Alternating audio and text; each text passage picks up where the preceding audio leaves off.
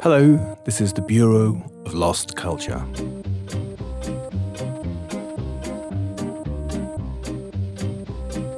I'm Stephen Coates, and I'm here with my collaborator and comrade in arms, Paul Hartfield. Hi, Stephen. The Bureau of Lost Culture is dedicated to recollecting counter-cultural stories. We produce publications, films, events, installations, and broadcasts evoking the spirit of the underground, independence, resistance, and provocation. Searching beneath the surface to reveal hidden stories of counterculture. Resonating with those who've taken risks to go against the establishment beyond censorship, outside the forbidden. You can find out more about us at www.bureauoflostculture.com. Now, today's edition, this broadcast is dedicated to radio, on the radio, dedicated specifically to Cold War radio, the shortwave. You may have come across our project, X-Ray Audio, dedicated to the underground community of musicians and music lovers and bootleggers who cut their own records of forbidden music onto X-ray film in the Cold War era of the Soviet Union, when all sorts of culture was forbidden and repressed. Well, during the investigation for that project, we kept coming across stories of shortwave radio. And in fact, of course, in these times of Skype and mobile phones and Spotify and all that stuff, the days of shortwave radio possibly seem very far away, even if we know about them at all. But for many years, shortwave radio, for many people, was a window to the world in some respects. And during the Cold War, shortwave and radio altogether played a part in that war. In fact, there was a battle, an invisible battle going on in the skies around people between East and West, crossing the Iron Curtain with those mysterious things called radio waves. And today we're going to be talking about various aspects of shortwave Cold War radio. We're going to begin in a moment with a special guest who's come from Russia to speak to us about the extraordinary story of the Soviet radio jammers. And we're going to be talking to another guest, Alex Khan of the BBC, the Russian correspondent, who's going to be talking to us about a very sweet, in a way, story of the radio hooligan in the Soviet Union. And finally, we're going to be talking about a strange thing called the Russian woodpecker. So if you like birds and birdsong, you can stick around and see what that really is about a woodpecker. But let's begin with this. You are tuned to the Voice of America in Washington.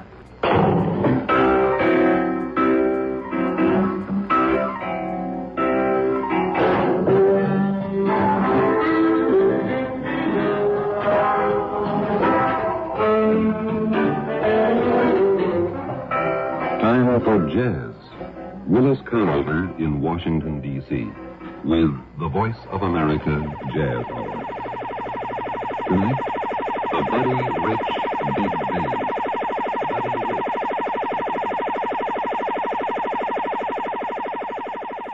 Well, if you just tuned in, this isn't the Voice of America. This is the Bureau of Lost Culture. And what was that strange electronic warbling sound which was interrupting Willis Conover as he broadcast his jazz program on the Voice of America? It was something called a jamming signal, a Soviet jamming signal. In this edition devoted to radio and Cold War stuff, we're going to begin with a conversation about that very strange Cold War radio phenomenon, jamming. And to talk about it with us, I'm very pleased that we have a friend and a guest from Russia. He is Vladimir Raevsky. I don't really need to introduce him because he's used to this sort of stuff himself, radio and all that. So I'll let him introduce himself. Who are you, Vladimir?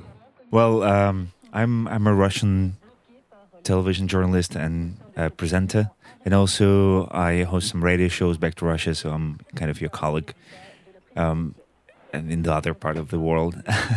And also I have I produce some videos for cultural institutions and and this is the reason why I'm here, because I was lucky to win a grant from British Council, and which is part of British Embassy in Russia now, and I was sent here to research the fields of video production and television documentary here in Great Britain, as we consider your school is one of the best in the world. So I'm happy to be here to meet people and to come to your radio station, of course. We are very happy to have you here. Now, one of the many things that you've done is you've made this fascinating documentary called Jammers. I don't know what the Russian is for that. What is the Russian for jammers? The Russian word is, it sounds very Russian actually. It's glushilki. I'm not going to attempt to say that. Glushilki. No, you good. Glushilki. Glushilki. We could be here for some time with that. And it's about jammers. Now, we think jamming and music, you imagine some jazz musicians in a room together all playing improvised stuff. But no, this is actually about radio jammers. A time in the Cold War when, in the Soviet Union, signals were broadcast to prevent signals from here, from London, from America, from other places in the world, reaching the ears of Soviet citizens. Now, Vladimir, it's a fascinating story. And we were talking earlier, this is one part of the story of the Cold War, and it's part of the Cold War, a war that was waged invisibly, wasn't it? I mean, radio was a very important part of the Cold War, no? Yeah, if there was a wire to connect Soviet people to the free world, they would cut it easily. But as there was no wire and there were radio waves, it was a little harder to compete them. So when the Cold War was on in 1946 or so, immediately there were radio stations established in Russian language to broadcast over the territory of Soviet Union. I think BBC was the first here in Britain, maybe 1946 or 7, and then the Voice of America appeared, and then in 1953 there was established an American radio station called the Radio Liberation at first, and then Radio Liberty, that exists now and also has very thankful to liberty content. So they were broadcasting over the territory of Soviet Union, and they were spreading the idea of the Western world, or the ideas of the free world, over the country over the state that was opposite to the Western world during the Cold War. And of course, that as the radio waves were easily caught by radio receivers, the Soviet government felt the need to do something, but not to tell the opposite meaning, or the opposite opinions, or the opposite views, but to jam these signals, because this is the way they roll. Well, why don't we have a quick listen to what they sounded like? Here are a couple. One is electronic noise, one is a sort of garbled speech meant to mess with your head, I guess.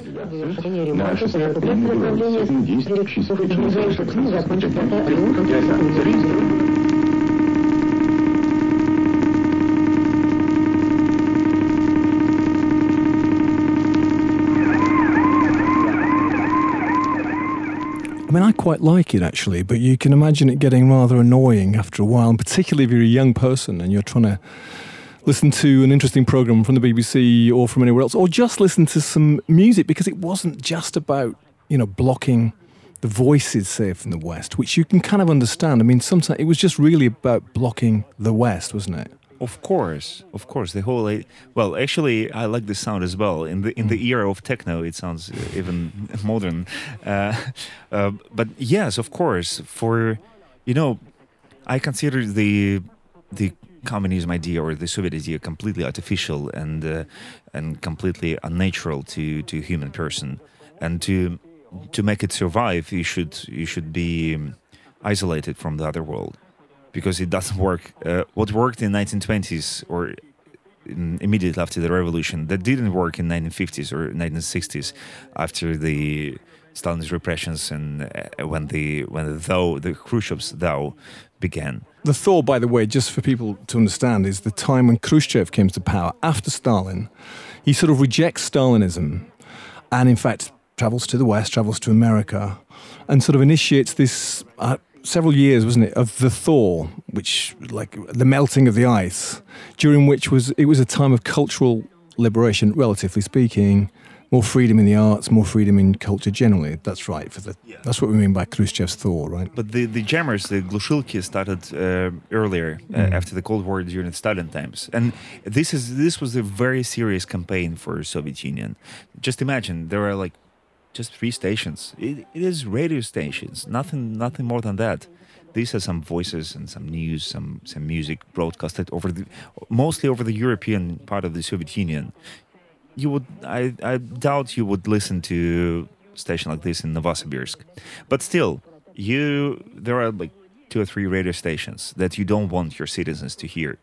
And they invested enormous amount of money into jamming, into blocking these stations. How did they do it? I mean, tell us about the actual technology of it. First of all, you find they tried to count how much money they spent into jammers. It is from $100 million to $120 million. It's really a lot of money, really a lot of money. In 1960s, 1970s, it was much more than now. And you can imagine how this money could have been spent. Okay, so the technology was that in the very center of Moscow, nearby Kremlin, on the street called Nikolskaya, was the radar center that belonged to KGB directly. So they invented all these beautiful sounds that you demonstrated, and they were saying what they want to jam more than other show, because that was really, really expensive to block the signal of radio on the territory of the gigantic country. So from this Kremlin street, the signal was sent to a radio center that was built in 1920s and was built actually to spread the signal around Soviet Union, but it was used in completely different purpose. So the whole building was built on the territory of this radio center to spread the signal of the blocking signal, the jamming signal, all around the country as well. And they needed so much energy and so much electricity and so many special engineer establishments to use that. So they had to build the whole pool outside with water. You can actually swim there. It's really big. And this pool was used to keep the cold water to lower the temperature of the heated devices. Because you really, spending $100 million for jamming, of course you were invested into energy, into power.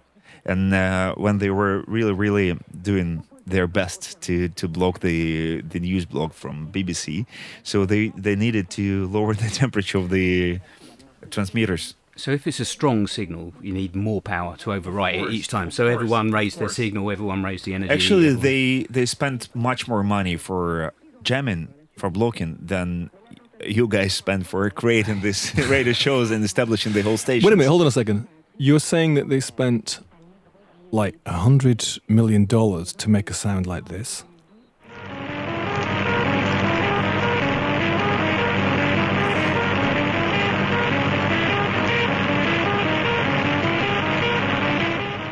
Exactly, but a short remark also to spread it on the huge territory from, how big this country is. Well, it's interesting also because I think what happened, from what I understand, happened as well in the West.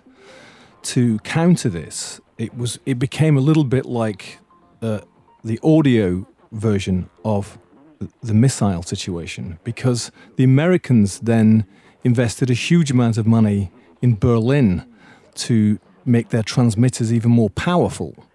So it's like that there was this invisible war going on in the airwaves, that the Soviets were trying to jam the signal, and then the Americans were boosting their signal, so to make it more difficult to jam, and also using various other techniques of moving the frequency around to make it easier for people to catch it. And of course they did, despite $100 million worth of technology spent to jam it. People did manage to catch it, didn't they? Yeah, it was 1960s, 1970s. My country was the country of great physicians and engineers, and you know how enormous technical progress was in Soviet Union. So that was not a hard task to overcome the sound you demonstrated a few minutes ago. That was more or less decidable task. So there were a bunch of stories. One famous dissident, he was actually an odkaznik, Vladimir Slepak, who odkazniks were people who wanted to immigrate to Israel, but they were rejected in their visa to leave the Soviet Union. So they were kept in this country like in prison, but free. So they were fired from their job, and they were managing to find some really, really poor job. Like a person could be an academician or a scientist or a teacher or a professor at the university, and this person would be fired like the next day. And these odkazniks would look for a job as a night watch or a cleaner or anything like this. So one famous dissident and odkaznik, Vladimir Slepak, he bears the same name as me. So he applied to go to Israel. He was rejected. He was fired the next day, and he was a night watch in a morgue. So just imagine night, the morgue, and nobody in, just some corpse. Yeah. And he was also an engineer in his past life before he became an odkaznik. So there was a big lift in the building used for, transporting corpse from one floor to another. And a huge metal construction. So he transformed this whole lift into a big antenna, and he made it to listen to Voice of America or Radio Liberty on his job, because nobody was in. Those poor bodies were not able to to write a report to the police or KGB, and he was enjoying his night shifts, listening to the most fabulous music in the world. And also in the night, it was a little easier to listen to these stations because they were not, the most dangerous thing for them was the world. The most dangerous thing for them was the word. And they did their best to jam the news blogs, the publications, the talkings, and the opinions. And the music was in less danger. They didn't like the spread of jazz and rock and roll in the country, but that was lesser problem. So what you used to show in the very beginning of the show, Willis Conover on Voice of America. Some people name him as a person who won the Cold War because he was the host of a jazz show on Voice of America, and like everybody in my country older than 40 or 45 years old knows this fabulous, beautiful voice and his name.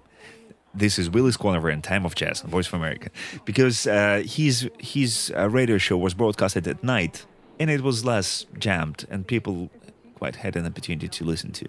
Also, people were going somewhere in the country because the transmitters were set in big cities, and when you go to the country or to a small village, you can do that. So there were the whole picnic tradition when you have some food, some drinks, and you go to the bank of the river and you'll listen to some beautiful voices from London or from Munich or from Washington, D.C. Well, somebody told us a really funny story. Maybe Alex Kahn told us a story about Willis Conover, which was later he actually came to Soviet Union. This must have been in the late 70s maybe or something, or maybe even later, I'm not sure. But he came and there was some festival where he was invited to speak. And apparently he arrived there and everybody ignored him, or nobody took any notice, until he got to the microphone. And when he started to speak, he was mobbed. Because, of course, nobody knew what he looked like. He didn't need to know what he looked like. He was a radio presenter. But, of course, they all recognized his voice. So as soon as he said, "This is Willis Conover," it's like there was a huge pulse towards him.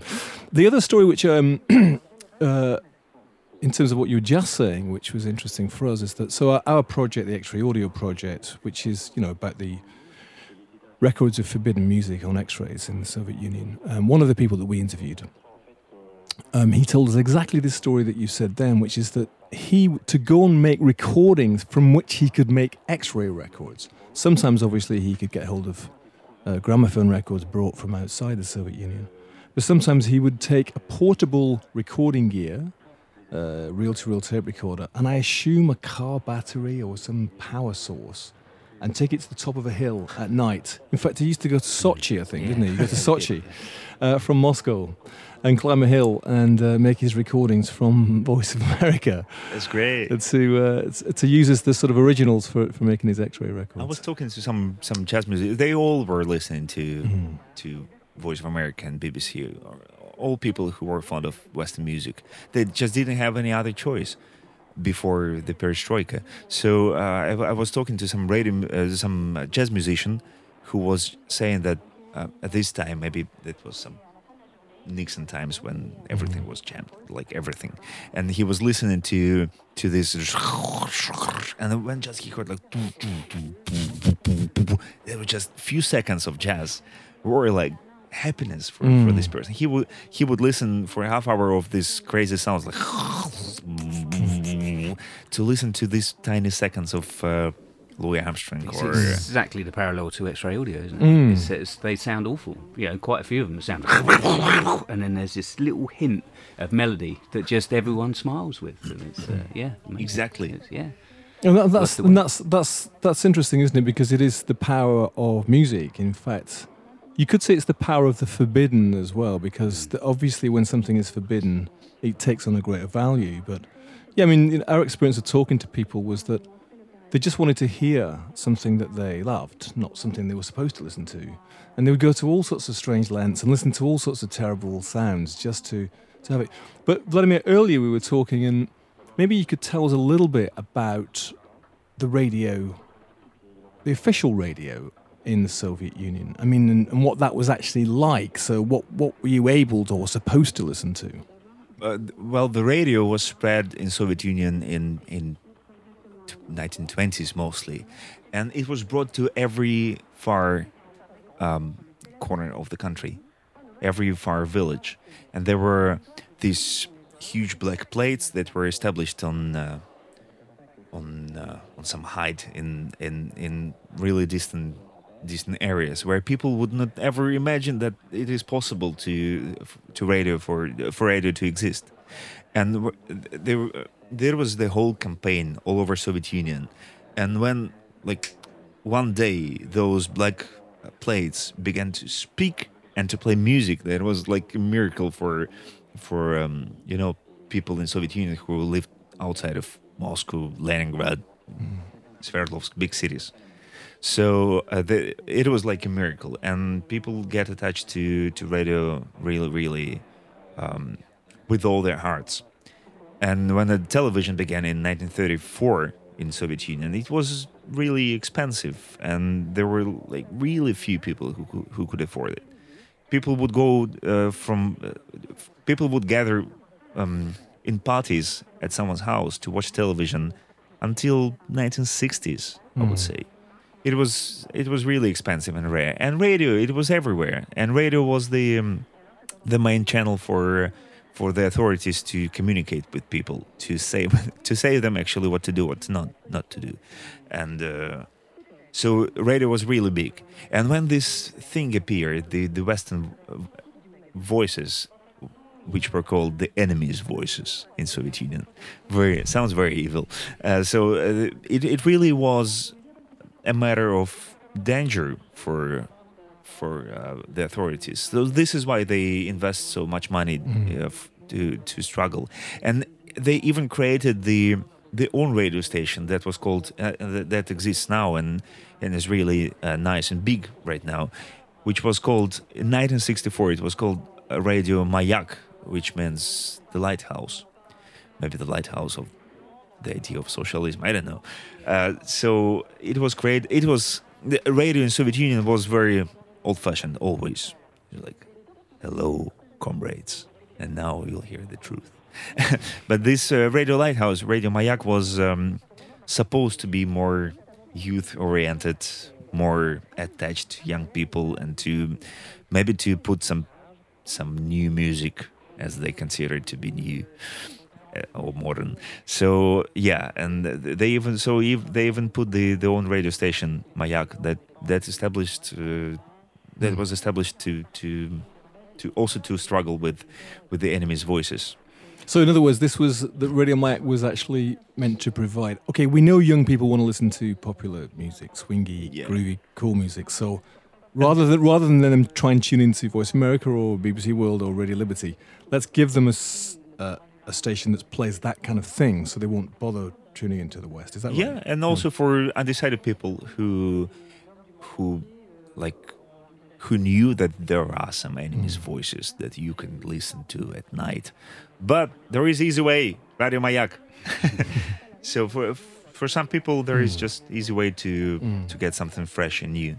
But I think also it's important to remember that in terms of radio in the Soviet Union, this from the Russian point of view, Russians invented radio, right? I mean, we in the West we consider that Marconi invented radio, but we Russians consider Alexander Popov invented radio, and actually he studied in my hometown, Ekaterinburg, and we have a museum of radio in Ekaterinburg, which states clearly that that was Alexander Popov who invented radio.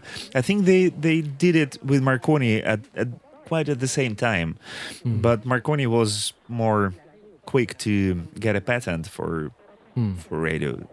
So that's just it. I don't steal any glory and fame from Marconi. I'm just saying that I think they were at the same time as Brazilians invented planes at quite at the same time as Wright brothers. Yeah, and of course there's the war between Edison and somebody else who invented the wax cylinder first, or the gramophone records. There's always these things seem to arise simultaneously in different parts of the world, right? But whether or not Popov or Marconi was first, the one thing that's for sure about the Soviet Union, which is what you said earlier, was that it was an extremely educated scientific place, particularly in the 50s and 60s, right? Scientific education was extremely good.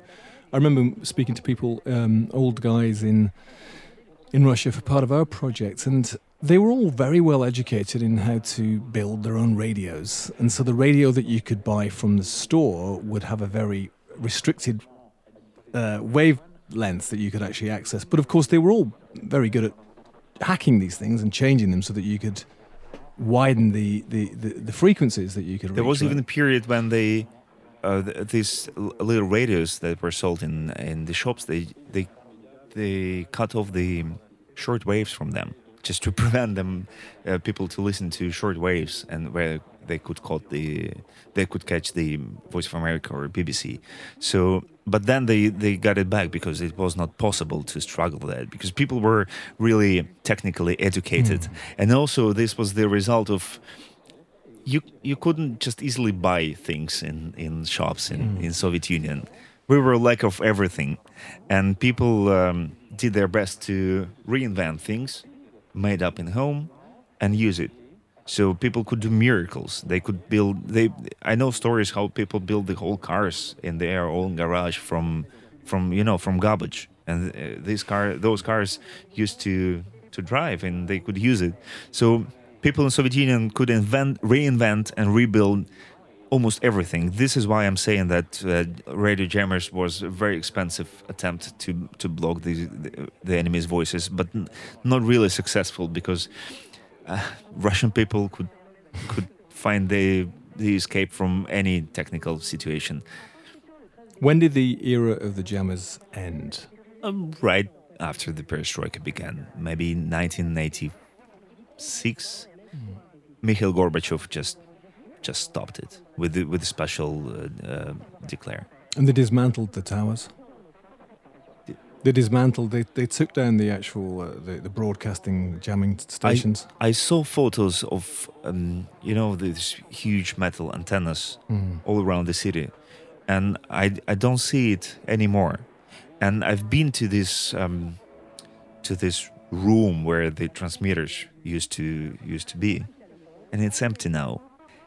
And this is a very touching moment when you enter a room which was full of really huge, effective, very energetic transmitters, that you needed a pool to cool them, a pool of water, and now it's empty, and you just enter this space which is more like a gym, like a gym without, empty gym, empty field for playing basketball, and it's empty and nobody's there, and this is the sign to me that it was useless efforts to overcome those signals. I mean, this is a beautiful story of how Russian people defeated the authorities' attempts to block the signal of jazz and free news. But that was also you just come to this lousy place with scratched walls and dirty floor. And this used to be one of the most powerful places in the Soviet Union, and it's not anymore. It's just the room with dirty floor and nothing like that.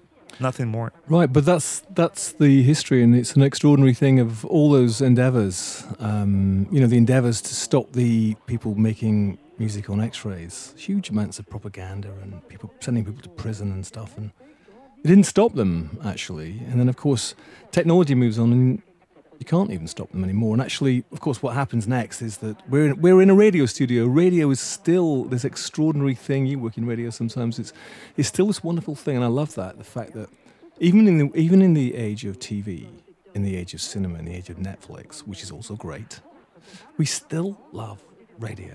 But they tried to do the same recently, because there is a very popular Russian messenger, Telegram. It was established by a Russian inventor and IT entrepreneur in the United States. It's called Telegram, and it's not controlled by FSB, the Secret Service. So they don't give away any of the chats and any of the messages. Never any request. No. So the Russian state decided to block this messenger. Ha ha ha! It's still happening. I'm using it all the time, and all my friends use it. Like, all the efforts were useless. So maybe they should think it over. Maybe they should recall some times of their endless efforts. Well, of course, we must remember also that radio jamming is still going on around the world. North Korea and South Korea both jam each other's radio signals, probably ineffectively, actually. Somebody told me that in Iran they block satellite signals, maybe the same sort of thing. So it's still happening. But listen, Vladimir, thank you so much. It's been a pleasure to hear about Soviet radio jammers from you. Gentlemen, it's been a pleasure to spread the word and to be here. Thank you. Well, why don't we have a little bit more of Voice of America broadcasting all those years ago into Soviet ears, to persuade them of the benefits of capitalism and all that stuff. And a good morning to you. This is the Voice of America Breakfast Show. My name is Albert Johnson, and I'm your host on this Saturday morning. Every day, we're here with this informal program of popular musical entertainment, feature reports on people, places, and events, and a bit of casual conversation. The engineer today is a gentleman who is not going up and away. He is Richard Johnson.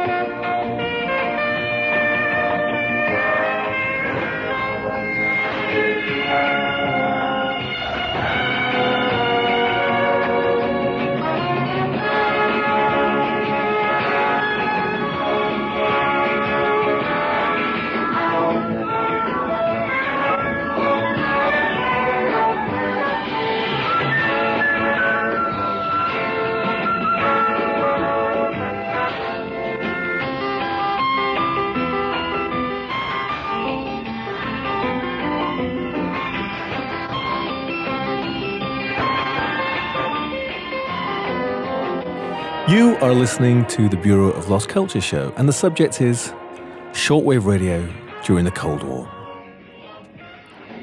Another Soviet radio phenomena that Vladimir, Paul and I didn't get a chance to speak about is something called the Russian woodpecker. Now, if you're a bird lover or a bird song lover, this next bit may be a little bit disappointing because the Russian woodpecker has nothing to do with birds. It has got something to do with the forest where there once were many songbirds, although after a certain incident, apparently they all fell silent. And it's a forest which is in the north of the Ukraine, a beautiful part of the world, which goes by the name of Chernobyl. And for most of us in the West, that means one thing: the world's worst nuclear accident to date.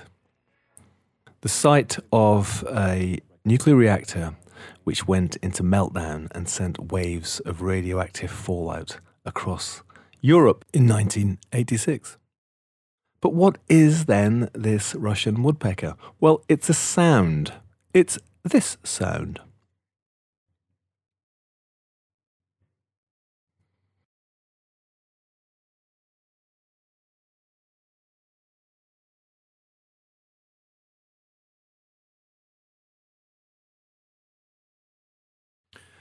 Does that sound like a woodpecker to you? Doesn't really to me. There is a kind of knocking thing going on. I suppose that's the woodpecker bit. But if you've been listening to the radio in the 1970s or the 80s on the shortwave, and maybe you're a ham radio enthusiast or just listening to some program from around the world, you may have been disrupted by that sound.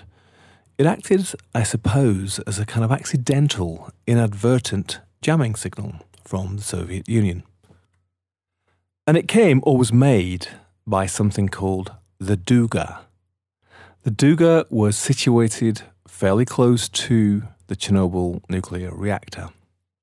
The Duga was something which was built from the early 1970s, and it was an early warning system during the Cold War. Its intention was to be able to detect the flames, the exhaust flames, coming from ballistic missiles fired by the Americans or possibly by the British towards the Soviet Union, so that they could be knocked out before they got as far as the Soviet Union. It was a radar detection system, and it was and is absolutely gigantic. It rises in the forest like a vast technological vision, something drawn from some post-apocalyptic future, because it lies now in ruins. But when it was built, there was probably nothing like it in the world, probably never has been anything like it in the world. In some ways, it's what I think possibly in President Trump's dreams, he imagines his wall between the US and Mexico would be like, a vast technological structure bristling with receivers and spying equipment and machines to power them, and quite terrifying actually. It's almost 1 kilometre long and it's about 150 metres high, made up of this incredible structure of metal girders and spiky antennae. You can now go to Chernobyl should you choose to. It's now been reopened to tourists, and it is a beautiful part of the world. But if you go there, you can check out the Duga system. Vladimir said earlier that the jamming towers around Moscow consumed a vast amount of energy, and it has been suggested that the proximity of the Duga to the Chernobyl nuclear reactor was so that the reactor could provide the vast amounts of energy needed to send these incredibly intense pulses of radar around the world. The Duga has also become associated with various conspiracy theories. It appears that the Duga was designed by scientists to stop nuclear weapons, as we said, but apparently it never would have worked. There was some major fault or some major misunderstanding about radar, which meant that it wouldn't have been that useful. So other people have claimed various other things about it. They've claimed that the low-frequency signal that was being broadcast from Duga was intended to change human behavior even destroy brain cells. That's probably been fueled by the fact that it's true that in the Soviet times, the Soviet authorities denied that it even existed, even to their own people. It was described on the map as a children's camp. Even back just after the accident, when an American journalist got access to the area, he was told by his minder that the Duga was just an unfinished hotel project. There is also a conspiracy theory which claims that the director of the military project in the area had been siphoning off a huge amount of money. And the fact that the Duga itself was not effective, that it had been built incorrectly, was also a problem for him. And that he gave orders to the scientists and engineers at the Chernobyl nuclear station to set the reactor settings to very dangerous levels, which they did, and that caused the meltdown. And the meltdown, of course, made it impossible for the government to investigate the Duga project and the other military projects in the area because it was so dangerous. And therefore, the director of the project was able to escape justice. I have no idea whether that is true or not. But it is true that the powerful radar pulses that the transmitter sent out would travel to the west and would disrupt lots of shortwave communication, especially amateur radio. And it would overload the receivers and getting away the music. So as I said earlier, a kind of inadvertent Soviet jamming signal. And it was called, because of the noise it made, the woodpecker.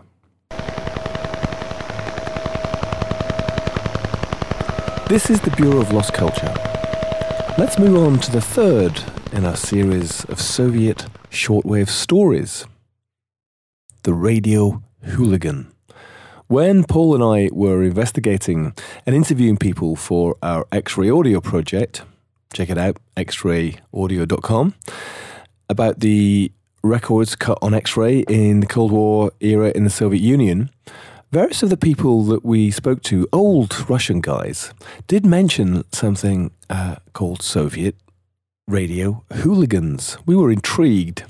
And in further digging, we found out that the notion of pirate radio, which is probably familiar to people in this country, maybe you imagine the 1960s with Radio Caroline and Radio Essex and all that stuff, broadcasting from outside British territorial waters on ships or even platforms out in the North Sea somewhere.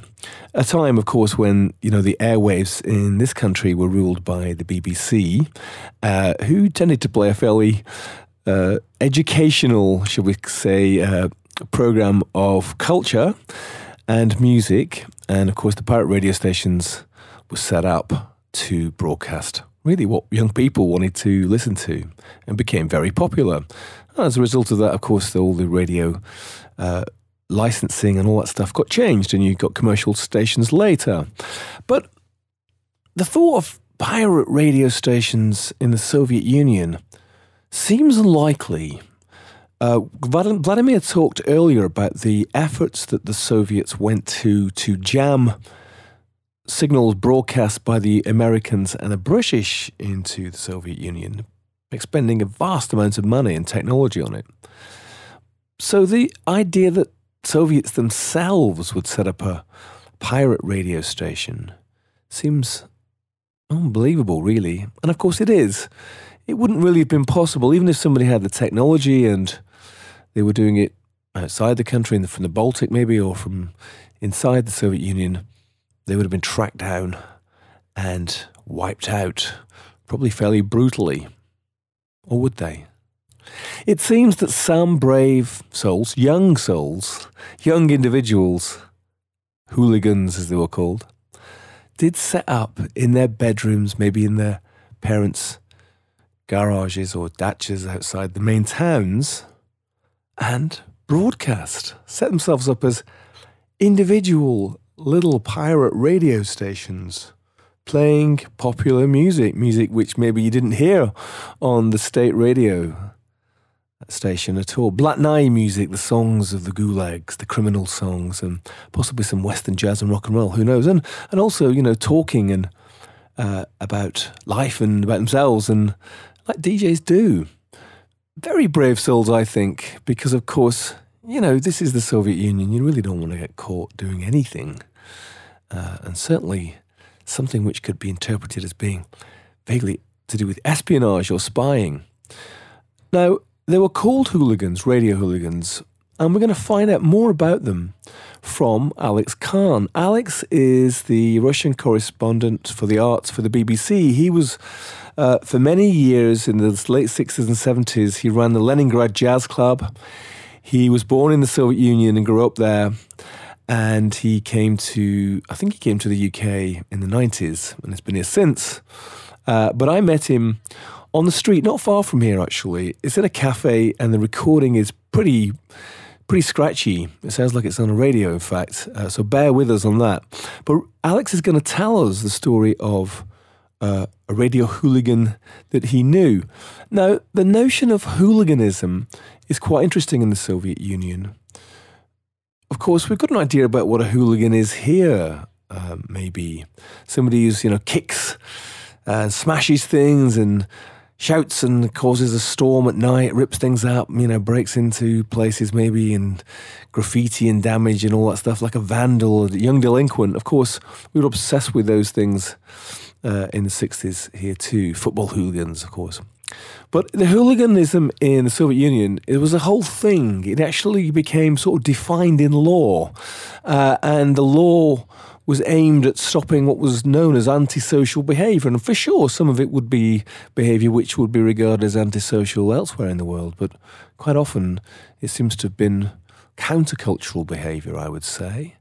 Whether it be cutting X-ray records or operating your own radio broadcasting station, or possibly dressing up in Western styles like the Stilyagi, the Soviet hipster youths who aped American fashions with quiffs and teddy boy style clothes and danced to swing music in private clubs or in secret apartments, much to the disapproval of the Komsomol and the Soviet authorities. All these people could be described in the Soviet Union as hooligans, and there were laws against them, so they could be prosecuted, if not persecuted.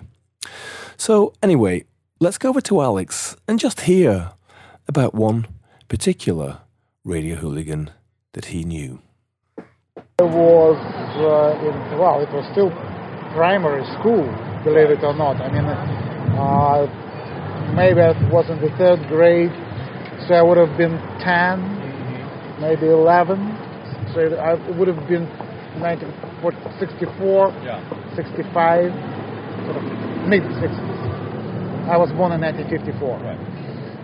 So, and we had, I lived in a relatively small city in southern Ukraine called Kherson. My parents were both teachers, Jewish intellectuals, and pretty much the same social milieu was in the school.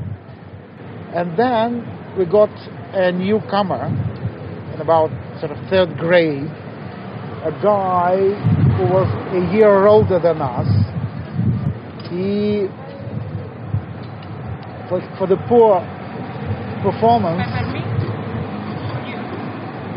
in a different school, he was made to sit another year. Right. And so he came to our school to sit for the second time in the third grade. Right. And he was from outskirts of the city, but in fact it was more like a countryside, right, where people lived in small houses, where they had small gardens, which was very unusual for the Soviet cities. He lived with his family, his mother, father, who I never met. His elder brother probably was, I don't know, maybe 16, maybe 18, maybe even 20. I told you that it was in his house that I, for the first time, saw a tape recorder, which was a big thing, not a portable, but a huge kind of stationary thing. which was a radio combined with the tape recorder. So it wasn't like a record player. More often than not, those were a radio with the record player on top, turntable. Yeah. But in this case, those were just very, very new. Instead of the turntable, it had a tape deck, reel-to-reel tape. And so his brother, that's what this guy told me, and somehow we were sitting on the same desk. And I was a good student, he was a poor student, so I helped him academically, and he was my protector. It was a very unlikely friendship, but somehow it happened. So that's how I was in his house on a couple of occasions. And I saw that he told me that his brother was a radio hooligan. Is that how he described it? Yes, that's an accepted term. They were wearing it like a badge of honor. You know? As far as I understand, it came about in sort of late 50s, early 60s. A combination of two passions which were quite popular amongst the Soviet youth. Amateur radio, hugely popular, and quite encouraged by the state. There were special radio circles, club, and it was free, of course. So you would have a qualified radio engineer as a teacher who would teach kids how to assemble a radio receiver and a radio transmitter, how to operate those. So it was part of the extracurriculum education for young kids. Another friend of mine, was part of the same kind of social milieu as myself, Jewish, good, well-educated family and everything, intelligentsia. His father was a former military, and he was a teacher in one of those clubs, not banned. They were not banned, they were there, they were around. You could buy them. Right. In the regular store. This was within the system of the so-called volunteer society of assistance to Army, Navy, and Air Force. So which was part kind of the military education. Right. The idea was that the kids, while still teenagers, would get skills in radio engineering, right, which might be useful when they right, serve in the army. Right. And of course it was controlled. You had to pass exams and tests and get a license, especially to use the transmitter. Could you tune into Western broadcasts? Yes, you could, and you did. Voice of America, BBC, Radio Liberty, Deutsche Welle. They were jumped, but still, well, jamming is the wave could evade, and you could right, get to hear something. Especially precious were radio receivers that you could buy in the Soviet store.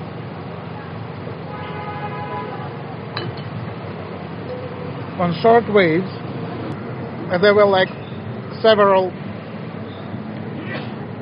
ranges, 25, 31, 49, I think. And on each of those, you could tune to each of these stations. BBC, Voice of America. But they all broadcast on 11, 13, and 19, I think, which you could not buy in a Soviet store.